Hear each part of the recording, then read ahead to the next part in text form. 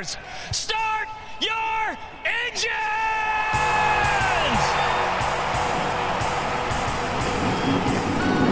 Welcome to the one place everybody wants to be.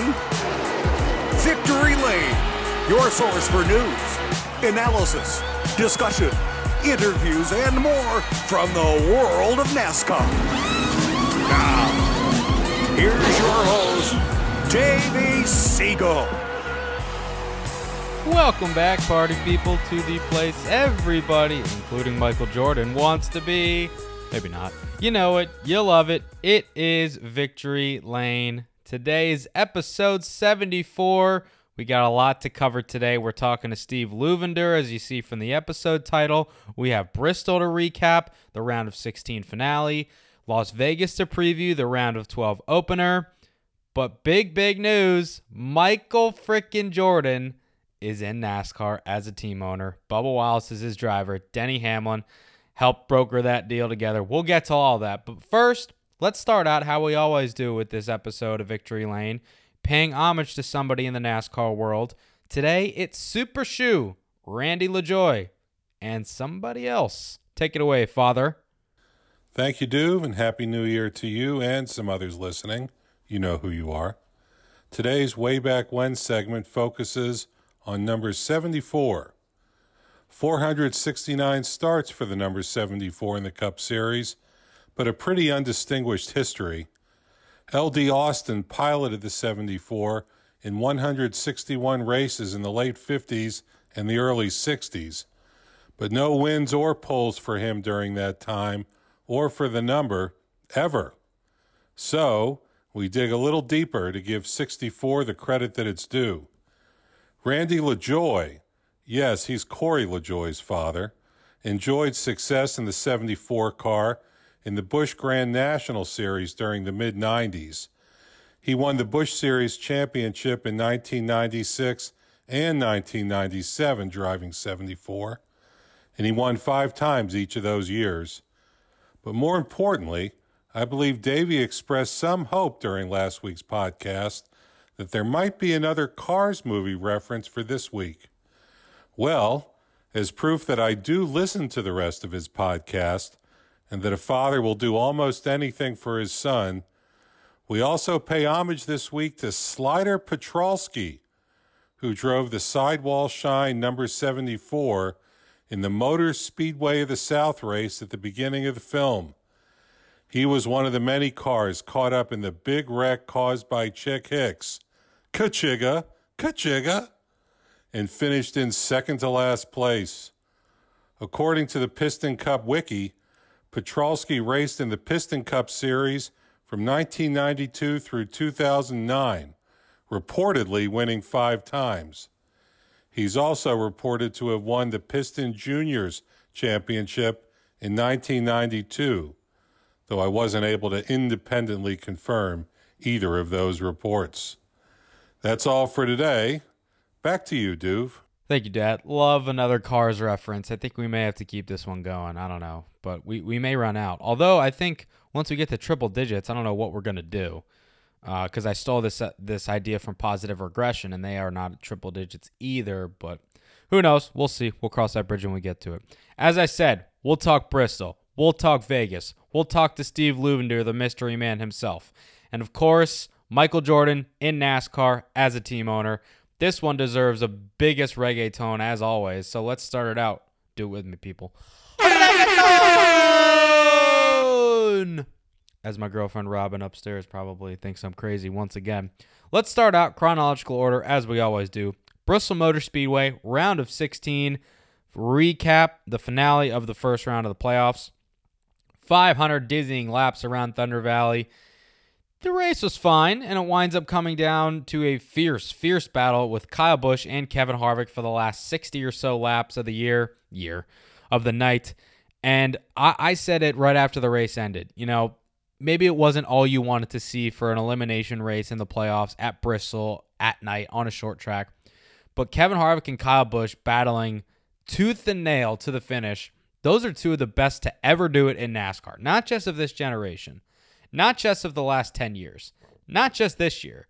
I'm talking all time. Like, these are two of the top 10 drivers of all time, probably, when it's all said and done in the sport. And that was damn fun to watch at the end. Kevin Harvick wins out yet again, and he's going to take us through the finish from his perspective.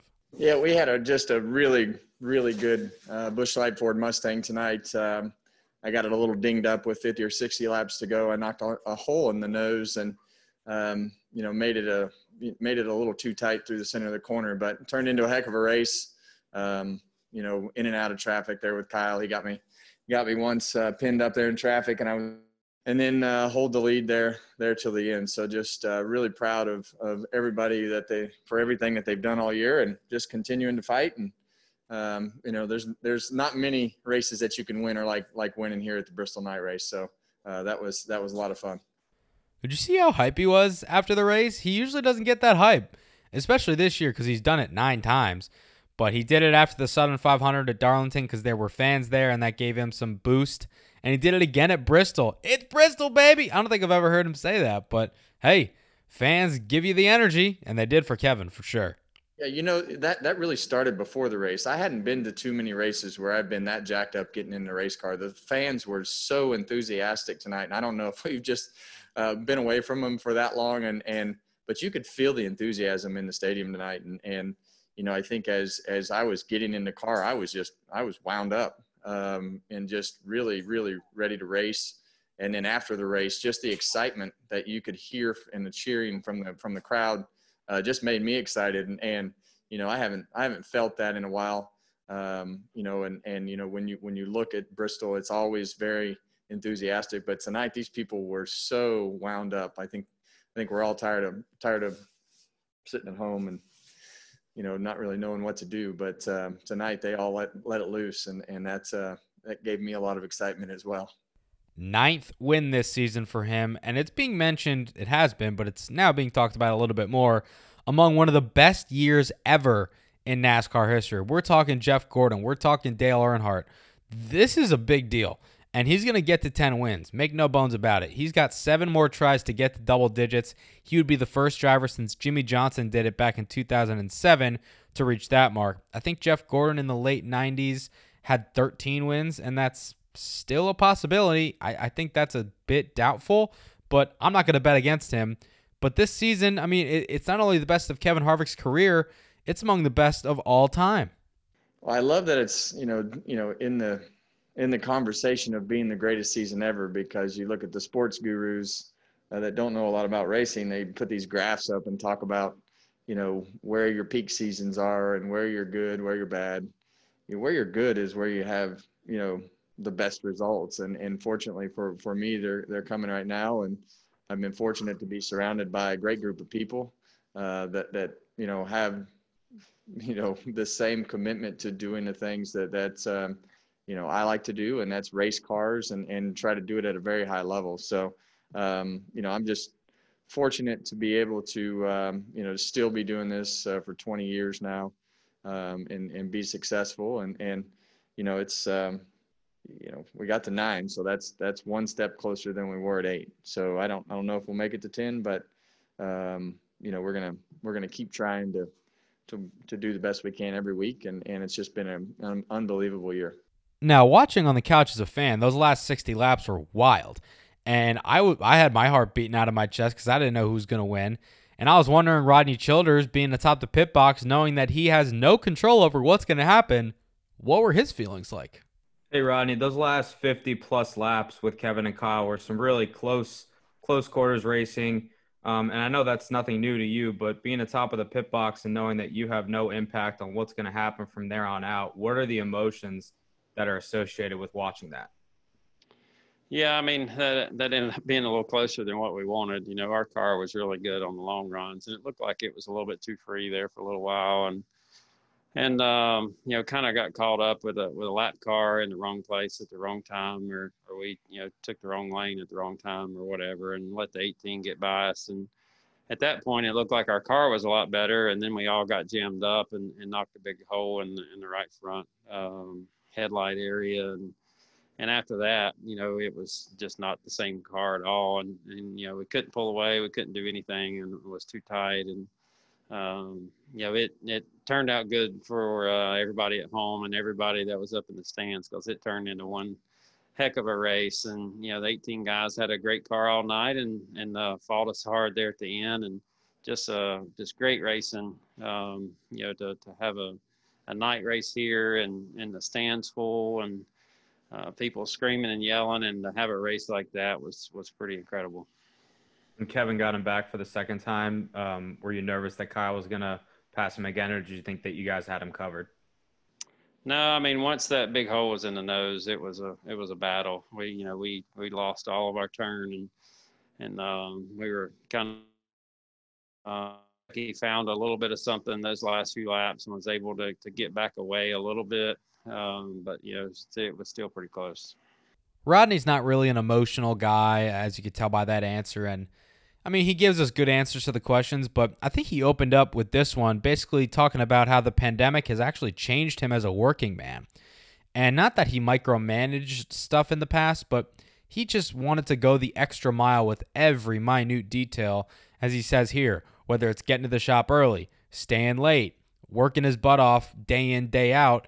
And he realized that this pandemic, where he can't see everybody face to face or be on the grounds in the shop all the time, that he doesn't really need to do that all the time. We've all learned a lot about ourselves this year, including me. And we've all learned to do things differently. We've learned to trust each other. We've learned to work hard no matter what the circumstances are, whether you're first shift, whether you're second shift. I haven't had one team meeting since I was together. I haven't had to tell anybody what to do. I haven't had to tell somebody they need to work harder. They need to pay more attention to details. I have the best group that I've ever been around. I've raced my whole life. And, the people in the shop, the people on the road crew, the pit crew, I haven't had one meeting. We haven't talked about how to get better. We just all do our jobs, and we expect to be the best. Sometimes you are, sometimes you aren't. And when we're not, we take, we try to build better cars. We try to put better setups under them, and we try to do better on pit road. But, through all of this, like I said, we've just learned so much. I was always the guy that I thought that I had to be at the front door and unlock the door every morning or turn the lights on and set my alarm for 4:00. And I look back on that and it was dumb. I look back on so many things that probably I was doing wrong. I was completely wore out by lunchtime every single day. I could barely hold my eyes open. Just all the time, all I do is think about how to make the cars go faster. And it's just a whole different mentality. And I never thought that a pandemic and the things that we've went through in the world would change our team and the way that we think about things. And it really has. Good for Rodney for realizing that and having a better work-life balance, because Lord knows we all need it, especially Mr. Childers. Kyle Busch comes home in second place, as I mentioned, and he was in rare form post-race in his media availabilities. I was laughing through it pretty much the entire time. It was just really, really funny. Here he is, a good 45 or so seconds on A, Joey Logano, B, lapped cars and why they suck, and C, his prospects of making the next round of the playoffs. He's nobody's friend for a reason, so there you have it. Actually, it never crossed my mind. You always try to win races clean. You always try to race hard and race clean and get the job done right. And, if that lap car wasn't there, I would have blown it in on the outside or the inside, and maybe we would have banged each other's doors or whatever and had a greater finish to the checkered. But some of them kids don't know what the hell they're doing or where they're at and can't stay out of the way. So nothing like a Gase and a Smithley. How do you feel about continuing your chase for the championship in Las Vegas next weekend? We'll be eliminated in the next round, so don't care. I'm telling you, it's hard to not laugh when you're listening to him talk like that. Kyle is a national treasure, and we hope he never changes. Eric Jones, his teammate at Joe Gibbs Racing, came home third place, gave somewhat of an update on his plans for 2021. Let's see what he's got to say. Yeah, I mean, there's stuff moving along. We've been in a lot of talks with, multiple different teams and trying to find an opportunity. It's a tough environment. There's definitely teams that are struggling to find sponsorship and find money. There's rides obviously open out there, but my butt, I guess, to put in the seat. So it's challenging, but like I said, there are good rides out there, and hopefully, I can get an opportunity with one of them and build a relationship with the sponsor there that, we can go out and be a contender. So we're moving along, and hopefully, within the next few weeks or month, I hope we can announce something. I think there only wound up being 6 cars on the lead lap when it was all said and done because Harvick was setting a blistering pace. I think he was up by like 7 seconds on second place at one point for the last green flag run, or the second to last green flag run. That's an eternity. I mean, that's probably like, 18, 20 seconds at a 1.5 mile track. He was on rails, and caution wound up coming out, and he was able to trap a lot of cars a lap down. So there were only 6 cars on the lead lap. Kyle Busch was second. Eric Jones was third. I think Eric Almirola got a top 5. Also give a call. Ryan Preece, Tyler Reddick, they both scored top 10 finishes, as did Michael McDowell. I want to give a call to those non-playoff guys who performed really well on Saturday night. Unfortunately for William Byron, he's out of the playoffs because apparently, and we still haven't seen a replay of it, so we don't know how or why or when or who, but we can infer from listening to the radios and hearing interviews that it seemed to be a lapped car, the 51 car, I believe that was Joey Gase possibly, who seemed to just like stop in the middle of the straightaway, and William Byron just completely rammed his front end of the 24 car into him, had a lot of damage, couldn't repair it, so he unfortunately DNF'd, and he is out of the next round of the playoffs. Cole Custer, he was a little bit of a long shot coming into this race, but he also will not advance. Ryan Blaney, we knew he needed to win to get in. Matt DiBenedetto, same position as Blaney. They did not win, so they did not get in. So it's Byron, Custer, Blaney, and DiBenedetto eliminated after the round of 16. Personally, I went 2 for 4, and I'm batting 500, so that puts me in the Hall of Fame. Jokes, of course. I had Austin Dillon out after this round, which did not happen. And I think I also had Alex Bowman out after this round, which did not happen. Or maybe I think I had Clint Boyer out, which did not happen as well. So who knows? I'm still surprised that Blaney did not run well in any of the 3 races this round. Obviously Darlington had the penalty with his crew chief and the points, so that hurt big time. Richmond is his worst track historically, and when you're in a must-win situation at Bristol in the playoff, that's a tall task. Byron, I still am amazed that we still haven't seen a replay. But if it wasn't for that, he probably would have been smooth sailing into the next round. I'm also a bit surprised that Austin Dillon made it so easily. As I said, back-to-back top 5 finishes at Richmond and Darlington reversed those 2. That's the best 2-race stretch of his career, and I think he got a top 15 run at Bristol, which was more than enough serviceable to advance him to the next round. So, man, interesting first round storyline-wise. Kevin Harvick wins 2 out of the 3, which should not be surprising. We move on to the Xfinity Series that took place at Bristol Motor Speedway as well this weekend. Chase Briscoe wins his 7th race of the season, passes Austin Cindric with 6 laps to go, and the 22 actually lost power steering with about like 10 or 15 laps to go, and if you're going to lose it anywhere, I don't think you want to lose it at Bristol. But the 98 gets by the 22 to win the race in Thunder Valley, heading into the playoffs for his 7th win of the season, feeling pretty good. Yeah, it was, we started 10th and felt like we were able to get to 4th or 5th fairly easy tonight. Felt like we had a good car from the get-go. Didn't feel like we had necessarily the best car starting off, but I knew we were going to be in the ballpark just from how we unloaded those first couple laps. Feel like you normally have a pretty good idea, and felt like we were just a couple adjustments away. The racetrack kept changing quite a bit, and we were just trying to stay ahead of that, and wasn't really sure which way it was going to go, and felt like we guessed right most of the time, and seemed like all night our car was really good on the long run. Really struggled, not really struggled, but we just struggled on the short run compared to a lot of guys, and about got crashed at the beginning of stage 2. Me and C got together and felt like our night was going to be over, and then there at the end just got lucky that last run went green all the way. Like I said, our car was really good after about 35 laps, and kind of came to life the last 10 to 15 there, so we were able to take advantage of it and get up through there and obviously come out with the win. Give a call to Sam Mayer. My goodness gracious, the mayor of Bristol.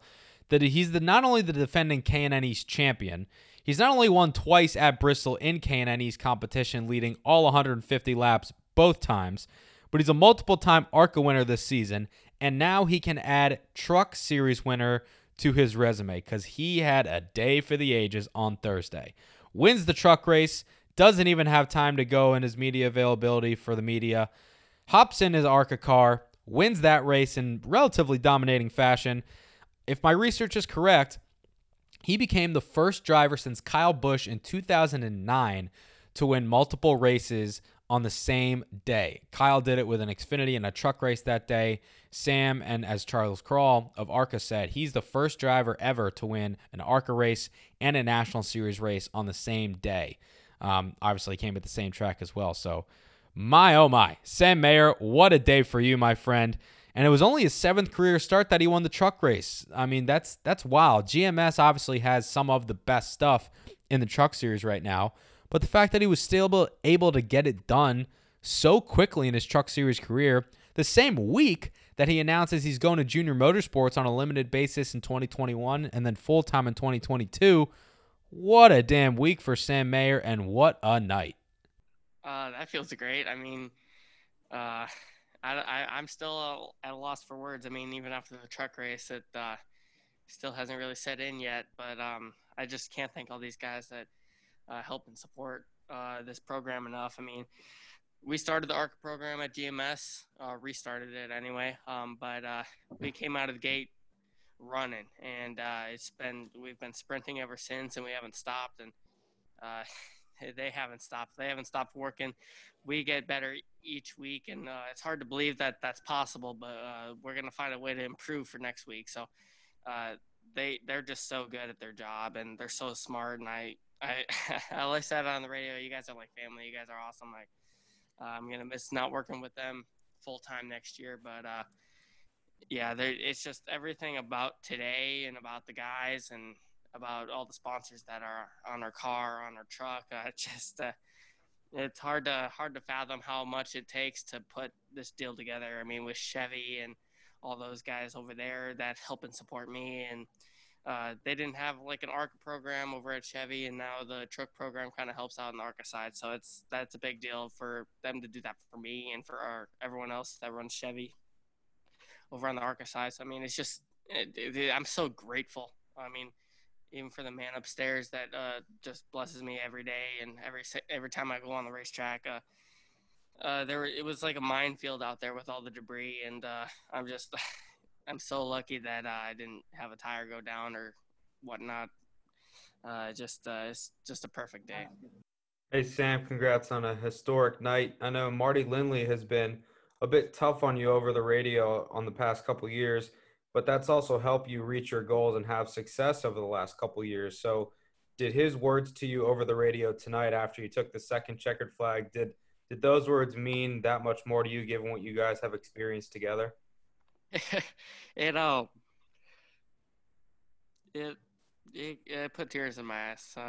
Just so thankful that he was willing to come over to GMS with us and build that team from scratch. I mean, they quite literally had nothing over there, and he built it up and put it in a championship-winning program. And we're looking really, really solid after tonight to get a second one in the East Series, and obviously getting the showdown win as well is big for us. But man, it just it meant so much. It just hit me like a brick wall. I don't know how else to describe it, but it felt really good to hear that from him after him having that tough love on me the last year and a half, 2 years, and maybe even more than that, because he ran with us in 2018, and even then he was hard on me. But that's kind of why I came out of the gate in 2019 winning, because he just pushed me that much more in 2018. So he's just been such a big part of my career. I mean, obviously I've had a long career and with the steering wheel in my hand since I was 4, but it feels like he's taken up 75% of it. And he's a really big deal to me, and I'm really thankful for all he's done. And I know you've won a ton in recent years, notably on the K&N level, but and tonight was a bit logistics-wise making history too, being two races in the same night. But kind of going off of Jacob's question, I mean, did you ever imagine your racing career, especially where you are now being 17? I mean, did you ever imagine having a night like this, winning two races in a span of 2.5 hours? I just I don't even know. To be honest with you, I mean, it's hard to just understand what happened. I mean, obviously, it was perfect. It couldn't have been better of a night. I mean, we did what we could with what we had, and it was very good. I mean, it's just so easy to say that it's easy work, but we have to work our tails off in the shop and on the simulator and all that every week. And to even get that opportunity is big. And I'm just so thankful for all the people that have supported me over the last 2.5 years in the ARCA level. And it's definitely a big deal for me. Well done. Thanks for your time, Sam. As you heard, I asked him there about Marty Lindley, and he got a little bit emotional because this means a lot to him. Getting the win in the Truck Series, yes, but also closing out a chapter in his career with GMS Racing, because it seems like he's not going to be able to run as many truck races next year as he would hope, and it seems like he's not going to run anything in the ARCA Menard Series either. And they started the K&M program on behalf of Sam. Of course, his family comes with a little bit of funding, and that's why he's able to run these races, but his talent is immense. And he's developed a really, really good relationship with Marty Lindley. And he's, as we talked about right there, it's been tough love. Like, he hasn't been the cheerleader, so to speak. He's been a really, really good coach. And Lindley was able to finally give him some words of encouragement. And I didn't hear it on the radio, but I think he said, "Sam, that was a damn good job. I'm proud of you." And as Sam said, like, it got him emotional because I had scanned their radios like all the past couple years, and Marty on Channel 2 had always been not berating Sam, but basically saying, like, we got to work on this. We got to work on that. He's got to be here. He's got to be there. And it was cool to see that happen for Sam, to get that validation that I know that he wanted. And it's also just cool to see some K&N guys and gals that I've grown some personal relationships with have some success under the bright lights in the National Series. And, there's a lot of names out there. There's Tyler Ankrum, Todd Gilliland, Sam Mayer, Derek Kraus, Haley Deegan, of course. But this guy, Sam, he's going to do some big things, man. So be sure to not be surprised when you hear his name in Victory Lane a lot more in the coming years. Interview time. Steve Luvender is our guest this week on the podcast. He's a bit of a mystery meme connoisseur. That's why I said ma'am instead of man. He's a mystery man. He's a meme connoisseur. He's the class clown on NASCAR Twitter. And as I said in the description, like, mostly everybody knows him, but not everybody know about him. But he's so, so funny. Talk about his love for sim racing and how that kind of sparked his interest to getting more involved in the sport. Trading Paints, that's a staple of the platform on iRacing. He runs that.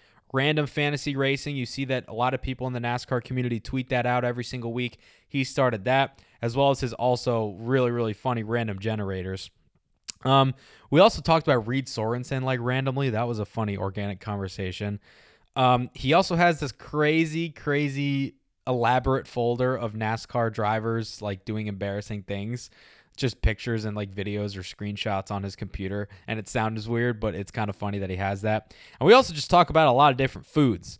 The soup hierarchy, breakfast delicacies, pizza, whoopie pies, everything. So it was really fun to catch up with Steve and talk to him face-to-face via Zoom for only like the second time, because I think I met him one time in New Hampshire or something. But I'll get out of the way and let you hear from the man, the myth, the legend, Steve Luvender. I was just telling him before we started recording, a lot of people know him, but they don't know a lot about him, and neither do I. And that is why I'm very pleased to have on Steve Luvender, meme connoisseur himself. And I guess you could also say maybe NASCAR Twitter class clown. Is that a fair assessment? I mean, I think NASCAR Chasm got that title locked up, but I mean, I could be his understudy. That was actually one of my questions. Who's funnier, you or NASCAR Chasm? And do you guys have like a running class clown who can be funnier with specific meme that pops up? Oh, it's not even close. Like, he's just so consistently hilarious. Like, and he like, not only is he just like naturally that same funny person he is on Twitter, like, but working with him is just like, he's just the coolest guy. He's just so pleasant and like, just I don't know how else to put it. I think pleasant's a good word. Yeah, and even in person too. Like he's almost as funny as in person as he is on Twitter. Oh, hey, little doggy. My dog jumped in there. What's the dog's name? That is Paisley. She is a new addition to the household here. Paisley. But sorry about that. No, I love it. That's what live podcasting is all about. I actually I'm gonna skip around here, but I did some hardcore Instagram stalking, Steve, and I saw that your pets are a big part of your life because they take up a lot of your Instagram. So tell me a little bit more about your pets, because I know you also have some cats. Yeah, I don't know if that's more saying that the pets are a big deal more than I'm just not so good at Instagram. But I have 3 dogs and 3 cats. Wow. Mostly my wife's doing. She loves animals, and she has a big heart, so it's always got to have one more. So just keep adding them in there. I feel like that's a very busy household that can have a lot going on in a little amount of time with 3 dogs, 3 cats, and you and your wife. That can be crowded. It is crowded, but we have fun. It's never lonely. You don't pick favorites though, right? You love all of them equally? I mean, that's what I tell them. They're not listening. I can't say it. Oh, they're listening. They hear everything. Well, like you said, Paisley just came up and said hello, so we love Paisley. Yeah. We love Paisley. I have a bone to pick with you, Steve. This is a bit of a recent thing that I saw, but you call it plain pizza and not cheese pizza? I hate to open this can of worms. I don't know if it's a regional thing or just the way I was raised, but I in my mind, it makes sense that a pizza that, just by its default is at minimum crust, sauce, and cheese. I can understand that. And so that is why I call it, and many other people call it plain. That's just the original default pizza. But, there's a big forever raging on Twitter argument, because that's what Twitter does. We argue. That's right. But a lot of people say that's called a cheese pizza. I say that doesn't make sense, but everybody can have their own opinion. So I will admit, when I saw the argument, I didn't know your reasoning behind it. Your reasoning is sound, and you haven't convinced me because, although it makes sense, I'm always going to call it cheese pizza. But when you're ordering a pizza, you say I want pepperonis, green peppers, sausage, whatever. You don't say and cheese. You just say I want pepperoni on my pizza, or you want pepperoni pizza, which assumes that you also want the cheese, right? So I guess in that way you could argue that plain is what it should be called, because a pizza in and of itself has cheese on it, like you said. But I'm never going to call it a plain pizza just because of societal norms. You can understand that. Yeah, I think that's the exact reasoning, but I guess maybe it is the societal norms thing you're saying, because I mean, I hate to open Pandora's box, but you got quesadillas kind of in the same thing. Cheese quesadilla. You have to assume that all quesadillas have cheese. But that's how I spend most of my time these days, is arguing about that on Twitter. So then let's open a bigger can of worms here. I had this argument with a couple of my buddies months ago. What constitutes a soup, and then where does it go from a soup to a chowder to a chili? There's stews that are involved in this. How do you reconcile that? Are there tiers? I mean, you seem to be the expert when it comes to these things, so I'm looking at you. Oh, I definitely don't consider myself an expert at anything, especially when it comes to food. I've been told many times that my food takes are not good. But that's, I've never really thought about the whole the soup scene before. It's interesting, right? Really kind of out of the game. Yeah. It's all these different edible slurries that have different terms. Because you can think about it, right? Chili's very heavy, and it's got a lot of stuff going on in there. Chowder, it's less heavy. It still has a lot going on. But then you consider a soup that's more so liquid-based. Chowder is kind of liquid-based, but it's very creamy. Chili, it's very hearty. So I think there's 3 tiers. You got your soup, chicken noodle, whatever. You got your chowder, New England clam, that variety. Then you got your chili. That's what I think we should have. We need a tier system when it comes to soups. I think that's exactly. I think that needs to be your next project. Is make a poster you can sell or something like that of the Davies organizational chart of soups. Yeah, it's like a flow chart. It's like a food pyramid going back to like elementary school. It's like you got your soup, your chowder, and your chili. Cool. So I know people come to this podcast not to hear about our food takes or the soup hierarchy. So let's get into a little bit. That's why we're here. Well, I'm sorry that I misled you, but not to make a pun, but let's get into the meat and potatoes of what I want to talk about. That was bad. Sorry. So I know that your Twitter bio says that you're a NASCAR.com field filler. I think that you're selling yourself a little bit short there, because I guess you could say, realistically speaking, you're a freelance content creator for them. And I guess, is it fair to say that one of your main jobs is to just make memes all day? I guess I've never really thought about that, but I guess that's kind of what I've been doing. I don't know if I don't know. I like field filler because it's kind of like there's the people who work on the team that are like legitimately like really good at all sorts of different things, and I keep using NASCAR chasm, but he does an awesome job with the stuff he does. And then it's just like, oh, and there's Steve. He does stuff too. So there's just so many talented people that, as do work in that group. And I can't measure up in really any way to that. So I enjoy working with everybody, but definitely don't have the same skill set, I guess. The reason that I said you're selling yourself a bit short is because when I think of field filler, I think of like the back half of the garage. Like we're talking Quinn Huff, Brennan Poole, J.J. Yaley, Reed Sorensen. You're not in that group. And no disrespect to them because they're doing their deal. But I consider you up in the upper echelons of hilarious people that I go to on NASCAR Twitter. Like it's NASCAR Chasm is 1A. It's you as 1B. I mean that. I'm serious. So I don't think you should consider yourself a field filler.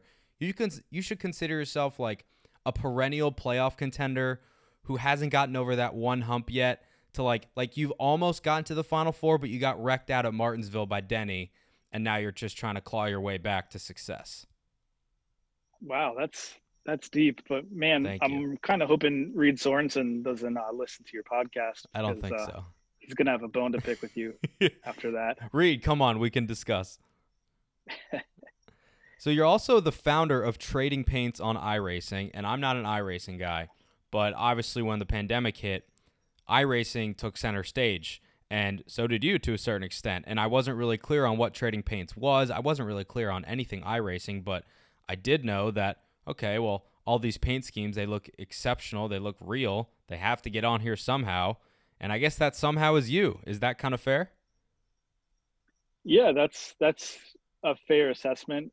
With just iRacing out of the box, it's not really a box, but iRacing by itself, you can't really do too much as far as customizing your car. Like there's some pre-made like options you can choose. So Trading Paints is kind of the level on top of that, where you can if you're a designer, you can use Photoshop templates and tools and things like that to make your own car and put your own logos and create your own paint schemes, all the stuff you see all over, Instagram and Twitter. And then, Trading Paints lets you run those cars in iRacing when you're actually driving around the track. So when the pandemic hit, there was definitely, like you said, a lot more interest in iRacing and, of course, then Trading Paints too. So we definitely saw a lot of additional activity in those months, and it's sustained. It's been kind of cool just to see all the growth and all the all the creativity from all the different people sharing their stuff online. So it's been a lot of fun. And you've been doing that for going on what, a decade, right? Yeah, it's been a little over 10 years. Kind of started as a hobby between my friend Sean and me, but now it's grown into, out of necessity, it's turned into a business. So cool. That's been interesting, kind of a learning experience as I've been going, but been a lot of fun. So take me a little bit more behind the scenes with that. Like, I assume you're not the only person that's legitimately making the templates, uploading them. Like, you get submissions, and then I guess is there kind of like a process where you have to approve it, or are you actually the one that's, you know, making all of them by hand? Because I feel like that would be way too tedious and a ton of work. Oh no, definitely not. There's basically any designer or painter has the tools that they can use, like the templates that are officially created by iRacing, and they can create their own designs and then put them onto Trading Paints, which is basically just the, I don't want to say marketplace because you can't buy or sell, but it's basically the public arena for the cars, and then you can race them, you know, or just check them out and, you know, leave nice comments on them if you want. But no, I definitely don't have those sort of skills to, you know, create those really creative paint schemes you see. I gotcha. So you've been doing this for over a decade now. Have you had like an iRacing simulator? Do you have a rig set up, and have you done that at all, like throughout the years, or is this just a hobby? Oh, I've always done sim racing. I've my whole life, that's just been my thing. So since I was 6 or 7 years old, you know, I've been playing the racing games on my computer, and that's just grown as a hobby over the years. So I do have a setup at home, in my office. It's not like the crazy Denny Hamlin, it's not $30,000 Starship. Yeah. You know, I wish I could do that, but unfortunately, you know, some financial constraints there. Yes. But no, it's enough to get out there, and, you know, got a wheel and you know, pedals, nice computer, all that stuff to get out there. So I pretty much I used to be on there just all the time, just racing and playing that, and I kind of limit it to a couple nights a week now, and race in a league, and, you know, with friends on there. So I definitely do that side of it, but definitely not the fastest guy around, I'd say. Well, you got 6 animals to take care of, so I don't blame you for not being on there as much as you have. Fair enough. Yeah. So I get that your setup is somewhere in between Ty Majeski with a laptop and a bowl of ice and a fan, but it's not quite near Denny's $30,000 spaceship. It's somewhere in the middle, and there's a lot of room in that middle. Yeah, it's in the middle. I'm amazed by Ty Majeski's setup, and it works. I just love all the fun that everybody has with making fun of it. But literally a fan and a bowl of ice, it's blowing on a laptop. It's amazing, and he's so good at it too. He's like the top 1 and 2 accounts on iRacing. Like he's insane. Just, yeah, it's crazy. And I remember I was at New Smyrna Speed Weeks earlier this year, which feels like forever ago at this point. But he won one night of the World Series in the Super Division with iRacing on the hood of his car. And I remember when we saw his setup when iRacing was booming during the pandemic, I thought back to that night. I was like, so you're telling me this guy made his name in iRacing with this bowl of ice and a fan on a laptop from like the mid 2000s, and he legit turned this into like super late model success in the truck series, like legitimate, really, really good race car driver. It's crazy. As Rick Allen says, on a computer. It's nuts. Yeah, it's you know, well, I guess again, if Reed Sorensen's listening somehow, it's basically taking the car Reed Sorensen's driving and you know, winning races with it. Yeah, it's nuts, man. So you said you've been into sim racing for a long time, and I know iRacing and the Coca-Cola series specifically have been a big point for you. I had Evan Pasoko on when the iRacing boom was happening. He was a joy to talk to. So that's always been a really, really big part of your life. Is that one of the reasons that you've gotten into NASCAR the way that you have? Or like, was there a different introduction into the sport in general? That probably was my introduction to the sport, was the game. Cool. Between that and, you know, my dad coming home from work and bringing home the little 1/64 scale diecast. Love it. Yeah, started that collection young. But yeah, no, so I guess growing up, you know, everybody has that dream, like, I'm going to go be a race car driver. It's going to be great. You know, someday it'll happen. But, you know, that doesn't happen. I obviously, like, I've never been in a race car or actually taken any steps to do that. And as iRacing has proven, I certainly don't possess those skills. So it's really just kind of a hobby that's continued to snowball out of control.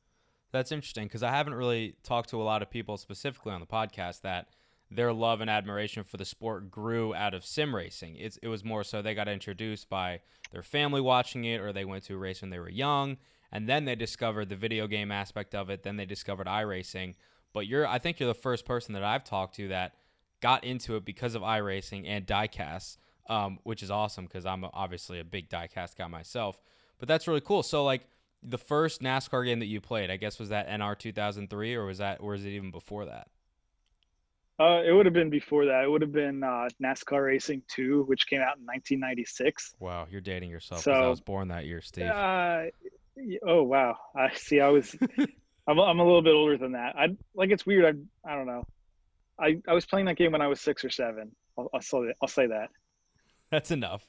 That's great. I've heard of that game, but I'd never played it. I imagine like the graphics are what we would think they would be, just super pixelated, but like looking back on it now, like super fun. Oh yeah, and it was great. My thing every year would be to watch the the Daytona like speed weeks practice and like the qualifying races and stuff, and try to recreate and like paint the cars using the old school NASCAR Racing 2 paint shop. Love it.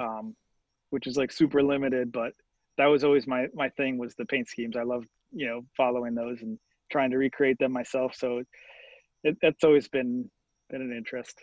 So when you were this young in elementary school and middle school, I assume that you started watching NASCAR more and more. When you were a kid, like at school, were you that one kid that that a lot of people were, that was like the NASCAR kid, and people were like, why does this guy watch NASCAR? It's so boring. Why doesn't he watch basketball or football? Like, did you experience any of that growing up, or was it more so like a thing where you lived that other people also watched?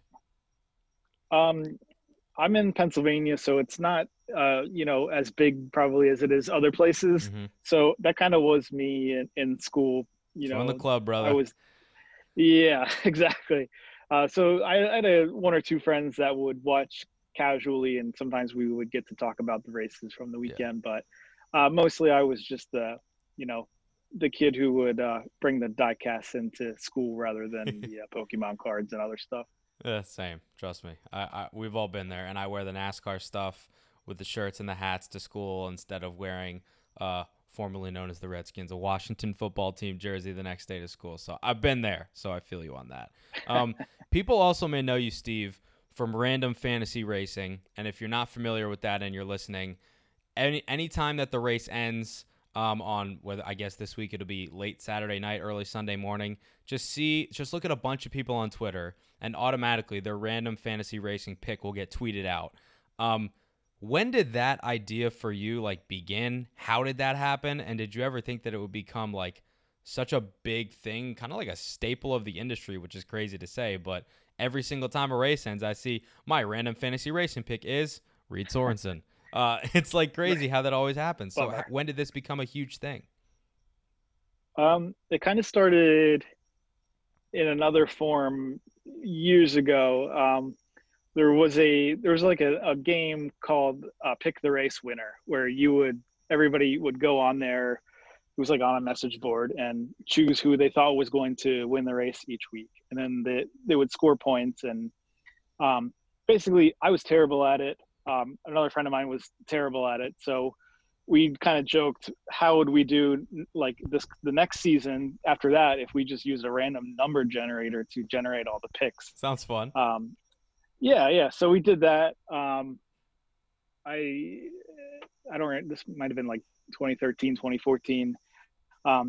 So we did that for a season, and then I don't remember exactly how it turned into, let's scale this and turn it into a Twitter game. But that's kind of what happened. And just year after year, people would be interested in it and keep signing up for it and playing. And it's kind of become an exercise for me as far as kind of keeping my programming, computer programming skills sharp. Because I built the site and all the stuff that is behind the scenes for it. And a lot of that was just a kind of a learning experience, developing new skills that way. So half of it was, let's just do this fun, crazy thing on Twitter. And the other half was, how can I improve my programming skills? So it's kind of cool to see so many people playing now. We probably get like 1,000 or so people playing every week. Nuts. Just hitting the big button and getting a random pick for the race and then yelling at me when it's Reed Sorensen. But it's cool and I enjoy doing it. You mentioned being a web developer, and I also, with my Instagram stalking, I also did a LinkedIn dive. So I saw that you worked as a web developer among some other roles at a different company before you came to NASCAR. Hi, Paisley. Good to see you again. So that goes back to another thing I wanted to touch on. Like, again, people may know you, but they may not know the story behind you.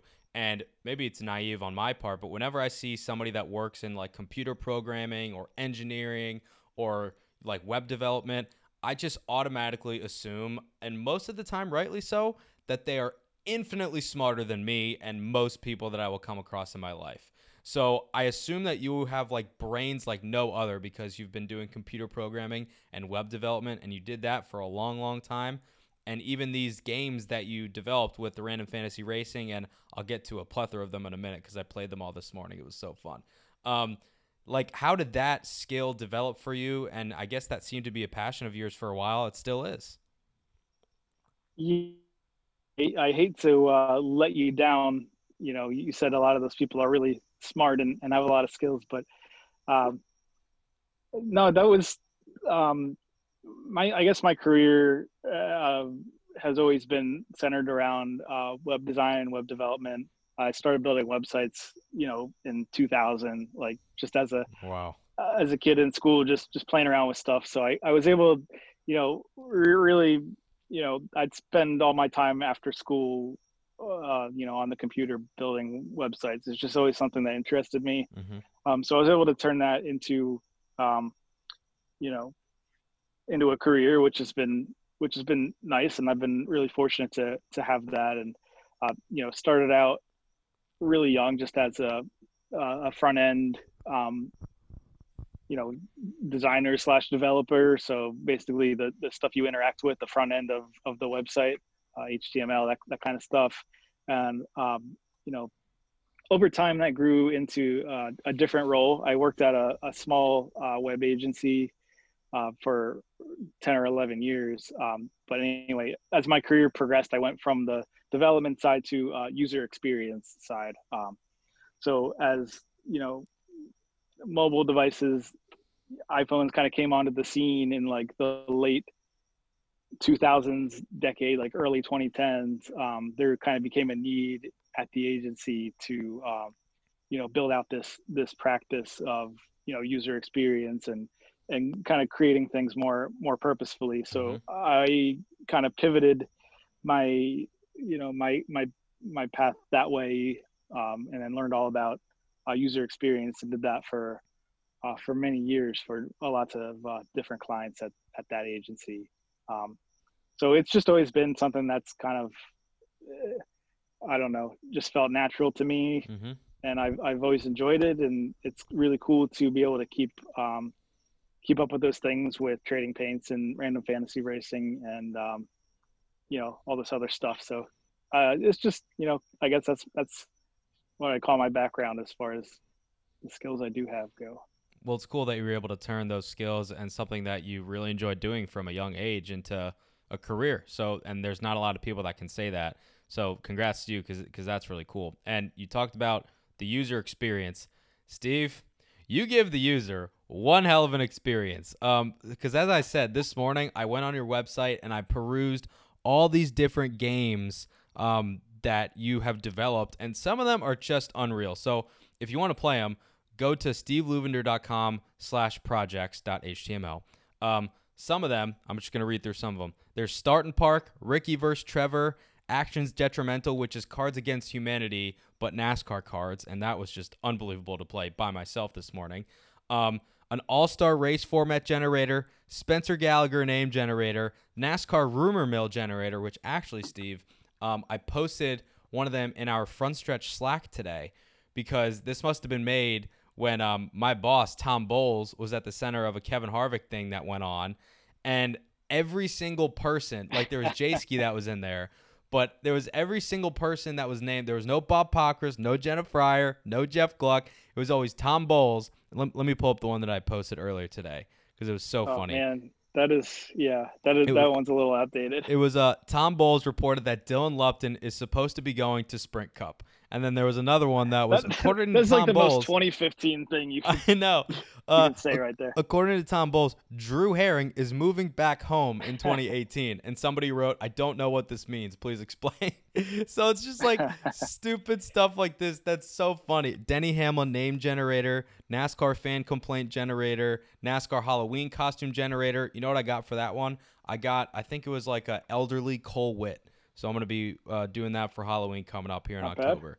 So, like, where do these ideas come from? Is it literally just like, this sounds random and funny, let me make it? Or is there, like, any other approval process, or is it just your creative mind going nuts?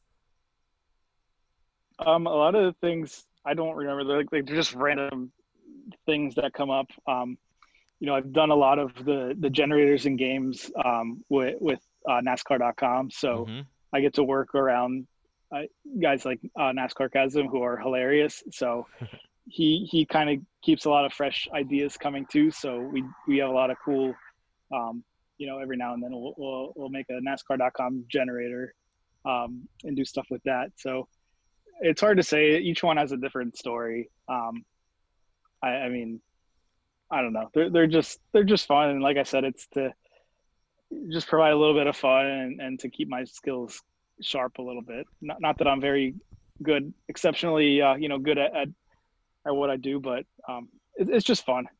Stop selling yourself short. You're exceptionally good at what you do. And to say how good you are at what you do, here's a Cole Pern insult for you. I guess Joey Logano isn't good enough for his gutless butterball dick. Let's get another Cole Pern insult generator. I guess Chris Buescher doesn't know how to use his shitty poutine brake pedal. One more. I guess Joey Logano has no use for his lame horse gas pedal. All right, I'm done. But these are I need you to understand. That was one of the weaker generators. I think it just took the Cole Pern, Joey Logano, the famous tweet and adapted it with similar words.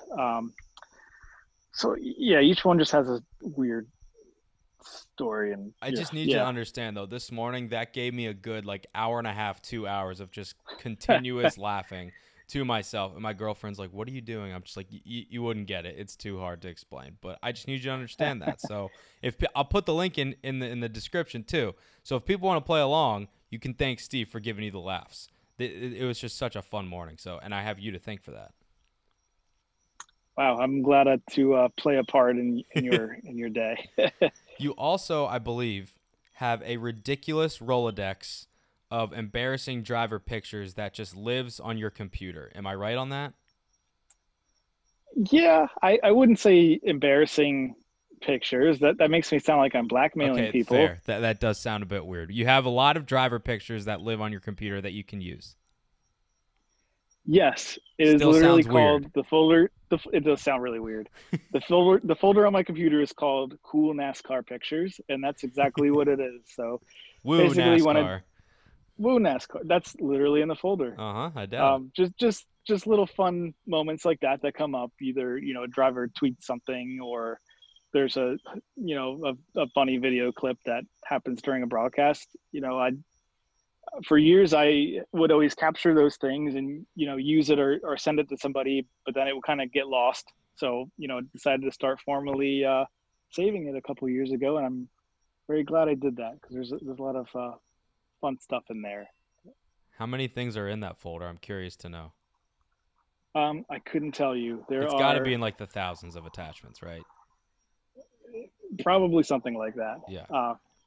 I did manage to get NASCAR Chasm to contribute, so that's cool because he's got quite the archive of things that are even crazier than what I've been collecting over the years. He's like a digital hoarder. It's crazy. I definitely need to have him on soon so we can compare notes here in terms of the meme connoisseurs. But another question that I have is, who do you think is like the most, like, I mean, I don't want to say most memeable driver because it's kind of like a loose term, but you know Twitter better than almost anybody that I know personally. And like, there's a lot of things that go on there that can just go viral at a click, or that if somebody tweets something out, a driver will pick it up or somebody will pick it up. Who is the one driver that you may have like more in that folder than anybody else? Or I guess you could say like is the most memeable, because Matty D comes to mind just because he's very open on social, and Clint Boyer also comes to mind because he's Clint. So like, do you have any in mind that are like, wow, I can definitely have a lot of content with this one? Yeah, I think Clint Boyer is a really great example of that. I don't use very often the Twitter feature where you can get a notification whenever someone tweets, but Clint Boyer is one of those people that I have that turned on, because you never know what you're going to get with him. Well done. The other thing I really like to do is, when the NASCAR on Fox has their radioactive segment, I like to screen cap those are my favorite, the particularly notable clips on there, and most of those tend to be Clint Boyer. I guess surprisingly, I don't know, you probably wouldn't have expected it, but Brad Keselowski has a lot too. Just of him finding himself in fun situations. He tweeted one this week of him, about to hit a giant gong in the Richmond Raceway sales office.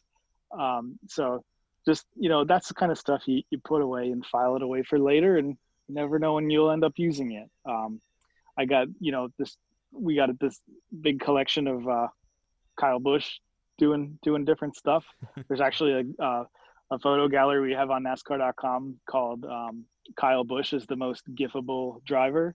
And, there's 18 reasons why, with 18 different Kyle Busch gifts. So just different activities and things he's been a part of. So it's there's a lot of drivers who give us some fun fodder. I'm going to take a hard left turn here.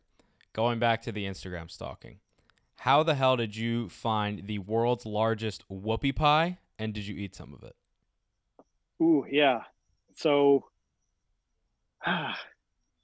that's just some of the fine Pennsylvania culture we have out here. We have, I don't know if they'll be doing it this year with the pandemic, but every September in Lancaster, Pennsylvania, there is the Whoopie Pie Festival, where it's basically exactly what it sounds like, just a giant festival where lots of just different events and anything you can think of involving whoopie pies. There's like a catapult sort of thing where you can put a whoopie pie into a catapult and see how far you can throw it. Count me shoot in. it at targets.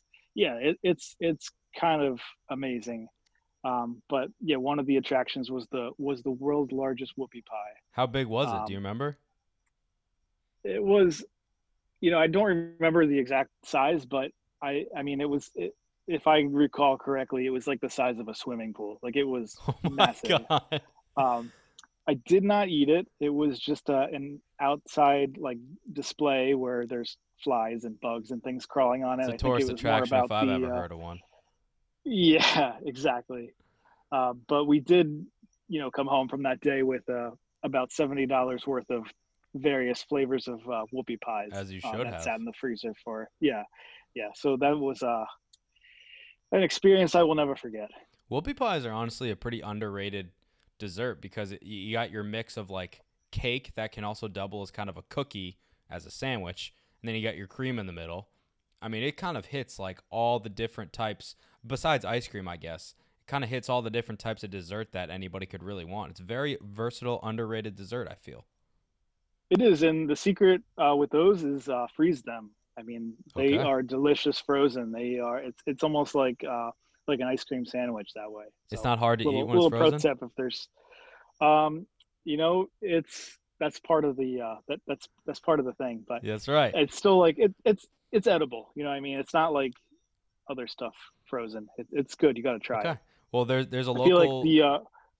Go ahead. I feel like our conversation was really focused on food quite a bit today. Yeah, that's fine. That's what we do. Everybody's Yeah. getting the quarantine 15, so that it has to be focused on food. There's a local like farm market near here where I'm staying in Delaware, and they have whoopie pies there. So I'll get one or two, maybe different flavors. I'll freeze them, and I'll report back my findings. Please do. And if you can find, different fillings inside, there's a lot of different options. But you got to keep your eyes out and look around for that. I will. I actually hit up our mutual friend Dalen Barr, former guest of the podcast, and I said, "Hey, I'm having Steve on. I haven't talked to him extensively, but I know you're pretty close with him. What should I ask him?" So that was a very broad question, and you're laughing. So I have some quick hitters for you. I hear that you make candles. Are these like Bed Bath & Beyond quality, or like are these just homemade? How do you start making candles? So this is a very recent new hobby. Okay. I have managed to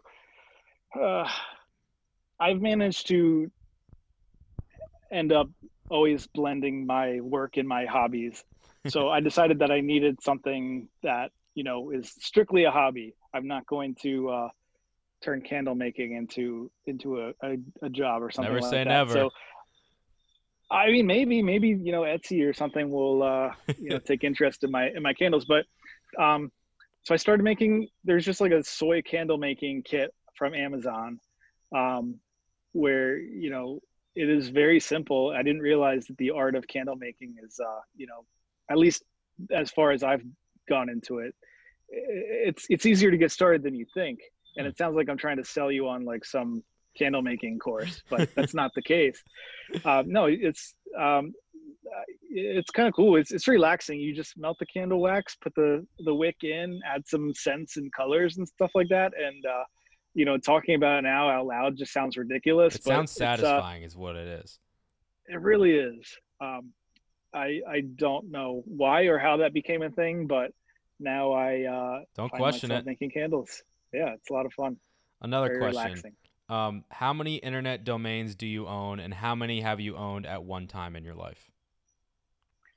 Right now, I probably own like 30, and they're mostly just different projects. Like you mentioned, I don't remember if you mentioned actually, like I've lost my train of thought, but I have like 30 of them now of just different projects. But at one time I did own about 200 of them. Whoa. I used to, yeah, that's a lot of .coms. Why? But I would buy and sell them. So got it. I would register ones that I thought seemed like they could be something that someone would be interested in. Can I have some examples?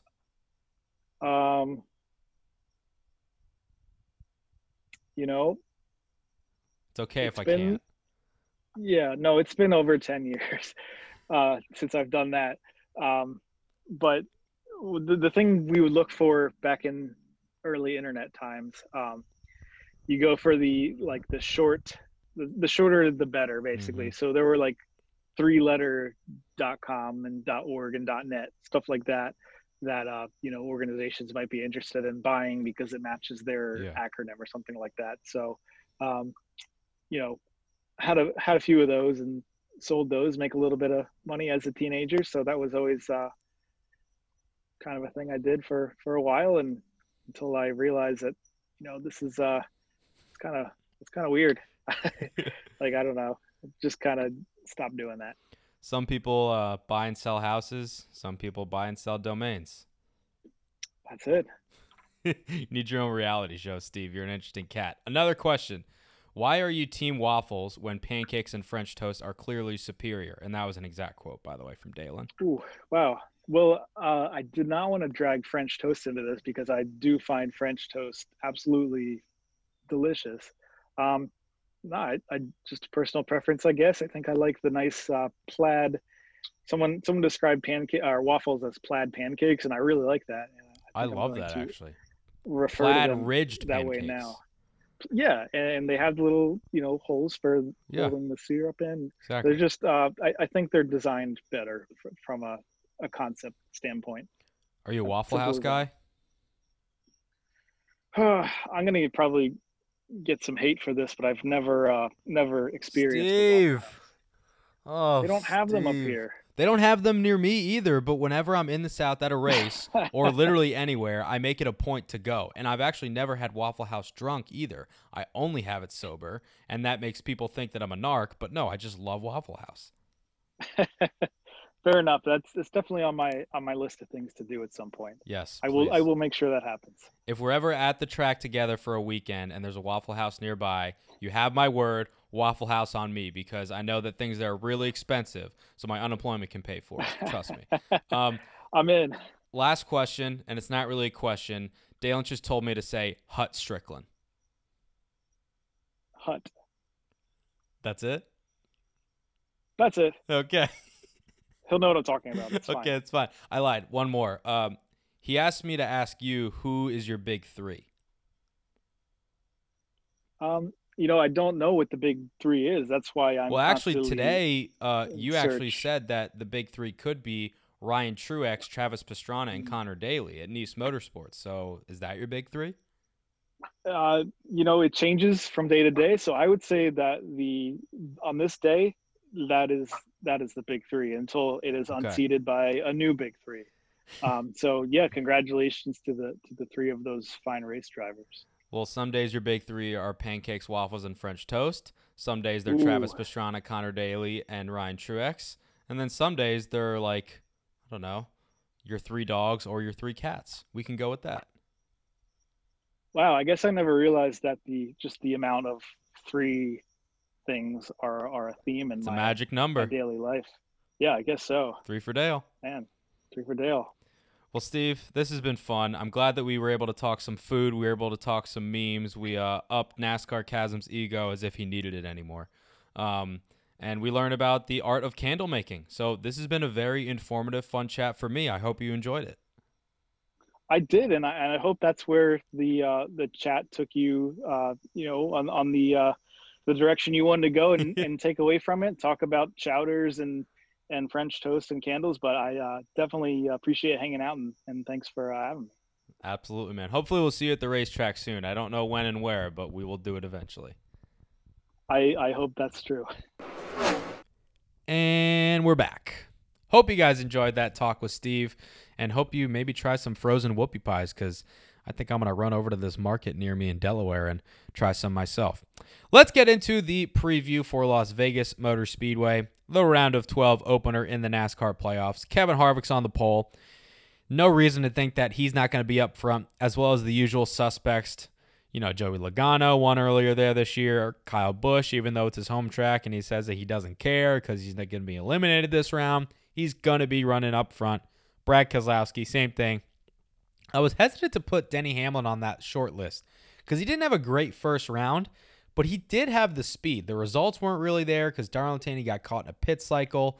Richmond, he got caught speeding on pit road. In Bristol, I'm not exactly sure what happened, but he still had like an okay round. It just wasn't up to snuff. And he tweeted after, he was like, look, I don't know if I believe in luck, but I could use some and I'm ready to move on. But as long as he has that ridiculous bank of playoff points, he will be just fine. Other storylines that I'm watching, what about Kurt Busch, Alex Bowman, Austin Dillon? Those are three guys that have been flying a little bit under the radar as of late. Austin Dillon, not so much, just because he's been in the limelight performing or outperforming his equipment and everybody's expectations of him in the first round. But what about the one of Kurt, the 88 of Bowman? Like, are they going to be able to put together top 5s and top 10 finishes for 3 straight races? Vegas, Talladega, and the Roval. If they can do that, they're going to advance. And I actually have Kurt Busch advancing to the round of 8. So we'll see if that comes to fruition. And this is one of 3 more 1.5-mile tracks remaining on the schedule. You got this, we got Kansas, and then we got Texas. And it's going to be hot, hot, hot out in Las Vegas. It's the desert. It's the end of the summer, beginning of fall. Probably up towards the triple digits. So if you're going to be out there, unfortunately, no fans will be in attendance. But if you're a driver, a crew member, an official listening, please stay hydrated, stay safe, do your thing. Lug nuts of the week. Instead of cueing that funky music, white boy, first, we're going to actually add something new. That's right, everybody. Michael Jordan has joined forces with Denny Hamlin to form a Cup Series race team for 2021 and beyond. Bubba Wallace, of course, is their driver. Wow. That's all I really got to say. We heard some rumors about this going around for the last month and a half or so, but now it has finally come to fruition. It's unbelievable that this is happening. We still don't have a name for the team. We still don't have a number for the team. There's no manufacturer that's been announced as of yet, but all signs point to them being a Toyota-backed organization and partnering with Joe Gibbs Racing, having a technical alliance. They purchased the Germain Racing charter, as Bob Germain announced that he was going to be exiting the sport at season's end.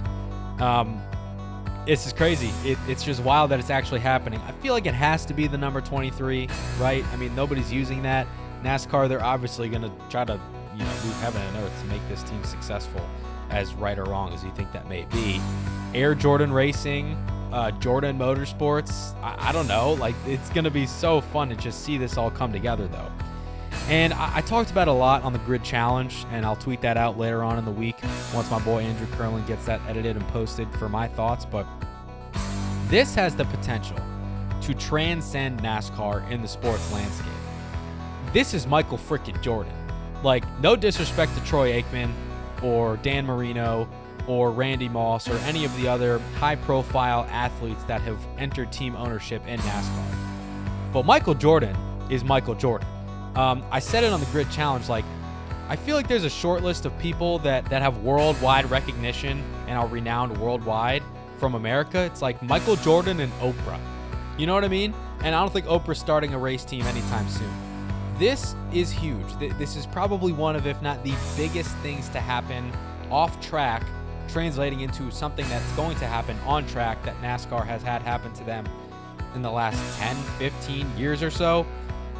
It has the potential to be huge. And I know Ryan McGee always says that it's weird when people in the NASCAR industry say this is great for the sport, because you don't really hear people saying in football or basketball, this is great for the game. But this is one of those times where this is unbelievably great for the sport. The attention that it's already cast upon NASCAR is ridiculous. I mean, I have friends that are texting me that know that I love NASCAR and I do it as my career, but they could care less. And they're texting me like, this is amazing, I'm going to watch. Maybe I'll go to a race in Miami because that's where I live, or maybe I'll go in Chicago if there's a race next year. Like, this is garnering a lot of interest, and that's what they want to do. But above all else, Michael Jordan wants to win. They're not going to win next year. They might not win the year after that. But this is going to be something that it seems like they're in for the long haul. So, man, it's beyond exciting. And on a personal note, like, if I get the chance to interview MJ or meet him, that's just going to be a bucket list item checked off for me. There's also just so much, like, Jordan merch crossover potential. It's otherworldly. And I'm very excited for it to happen on a selfish level in the sport that I cover. And also check out the Grid Challenge with me and Andrew Curlin. We talked about that a little bit more at length, and the Front Stretch wrap-up with Dustin Albino on the Front Stretch website. The Athletic is also reporting that Texas Motor Speedway will lose a race next year to the Circuit of the Americas in Austin, Texas, COTA, but it also are reporting that the All-Star race will be moved to Texas, so we will see about that.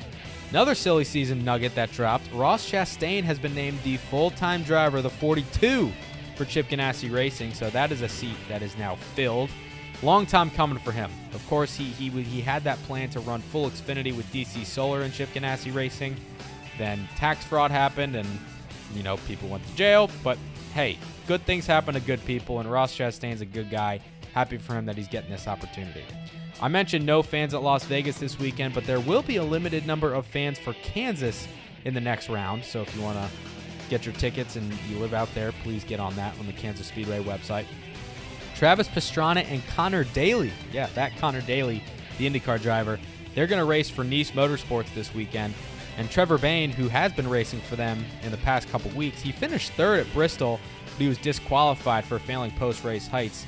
Also mentioned to us in the post-race Zoom before we knew about that DQ that he's liking this. He's planning to finish out the year for Nice and maybe looking at something next year and beyond on a possibly full-time basis, because specifically the truck races the length is really good with his health issues that he has going on with MS. So all the best to Trevor. Always a great guy. And Jimmy Johnson and Alex Bowman had their pit crews swapped prior to the Bristol race. I actually didn't hear about that. Apparently it was due to an injury, and now that Bowman is through to the next round and he's competing in the playoffs, all the resources within that organization are going to be sent his way, as well as Chase Elliott's. Whew, that was busy. I know. That'll wrap things up for episode 74, the Randy Super Shoe LaJoy edition of Victory Lane 2.0.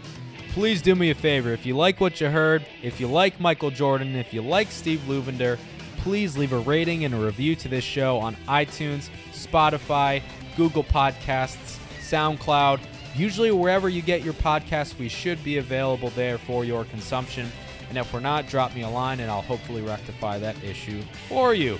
Next week, episode 75, we got a twofer, well, a two-parter, and you're going to hear part one of that two-parter. I'm not going to reveal who it is, but I will say the episode has been taped, it has been edited, it has been cleared and ready for takeoff, as well as the episode following, which is part 2, and the episode after that.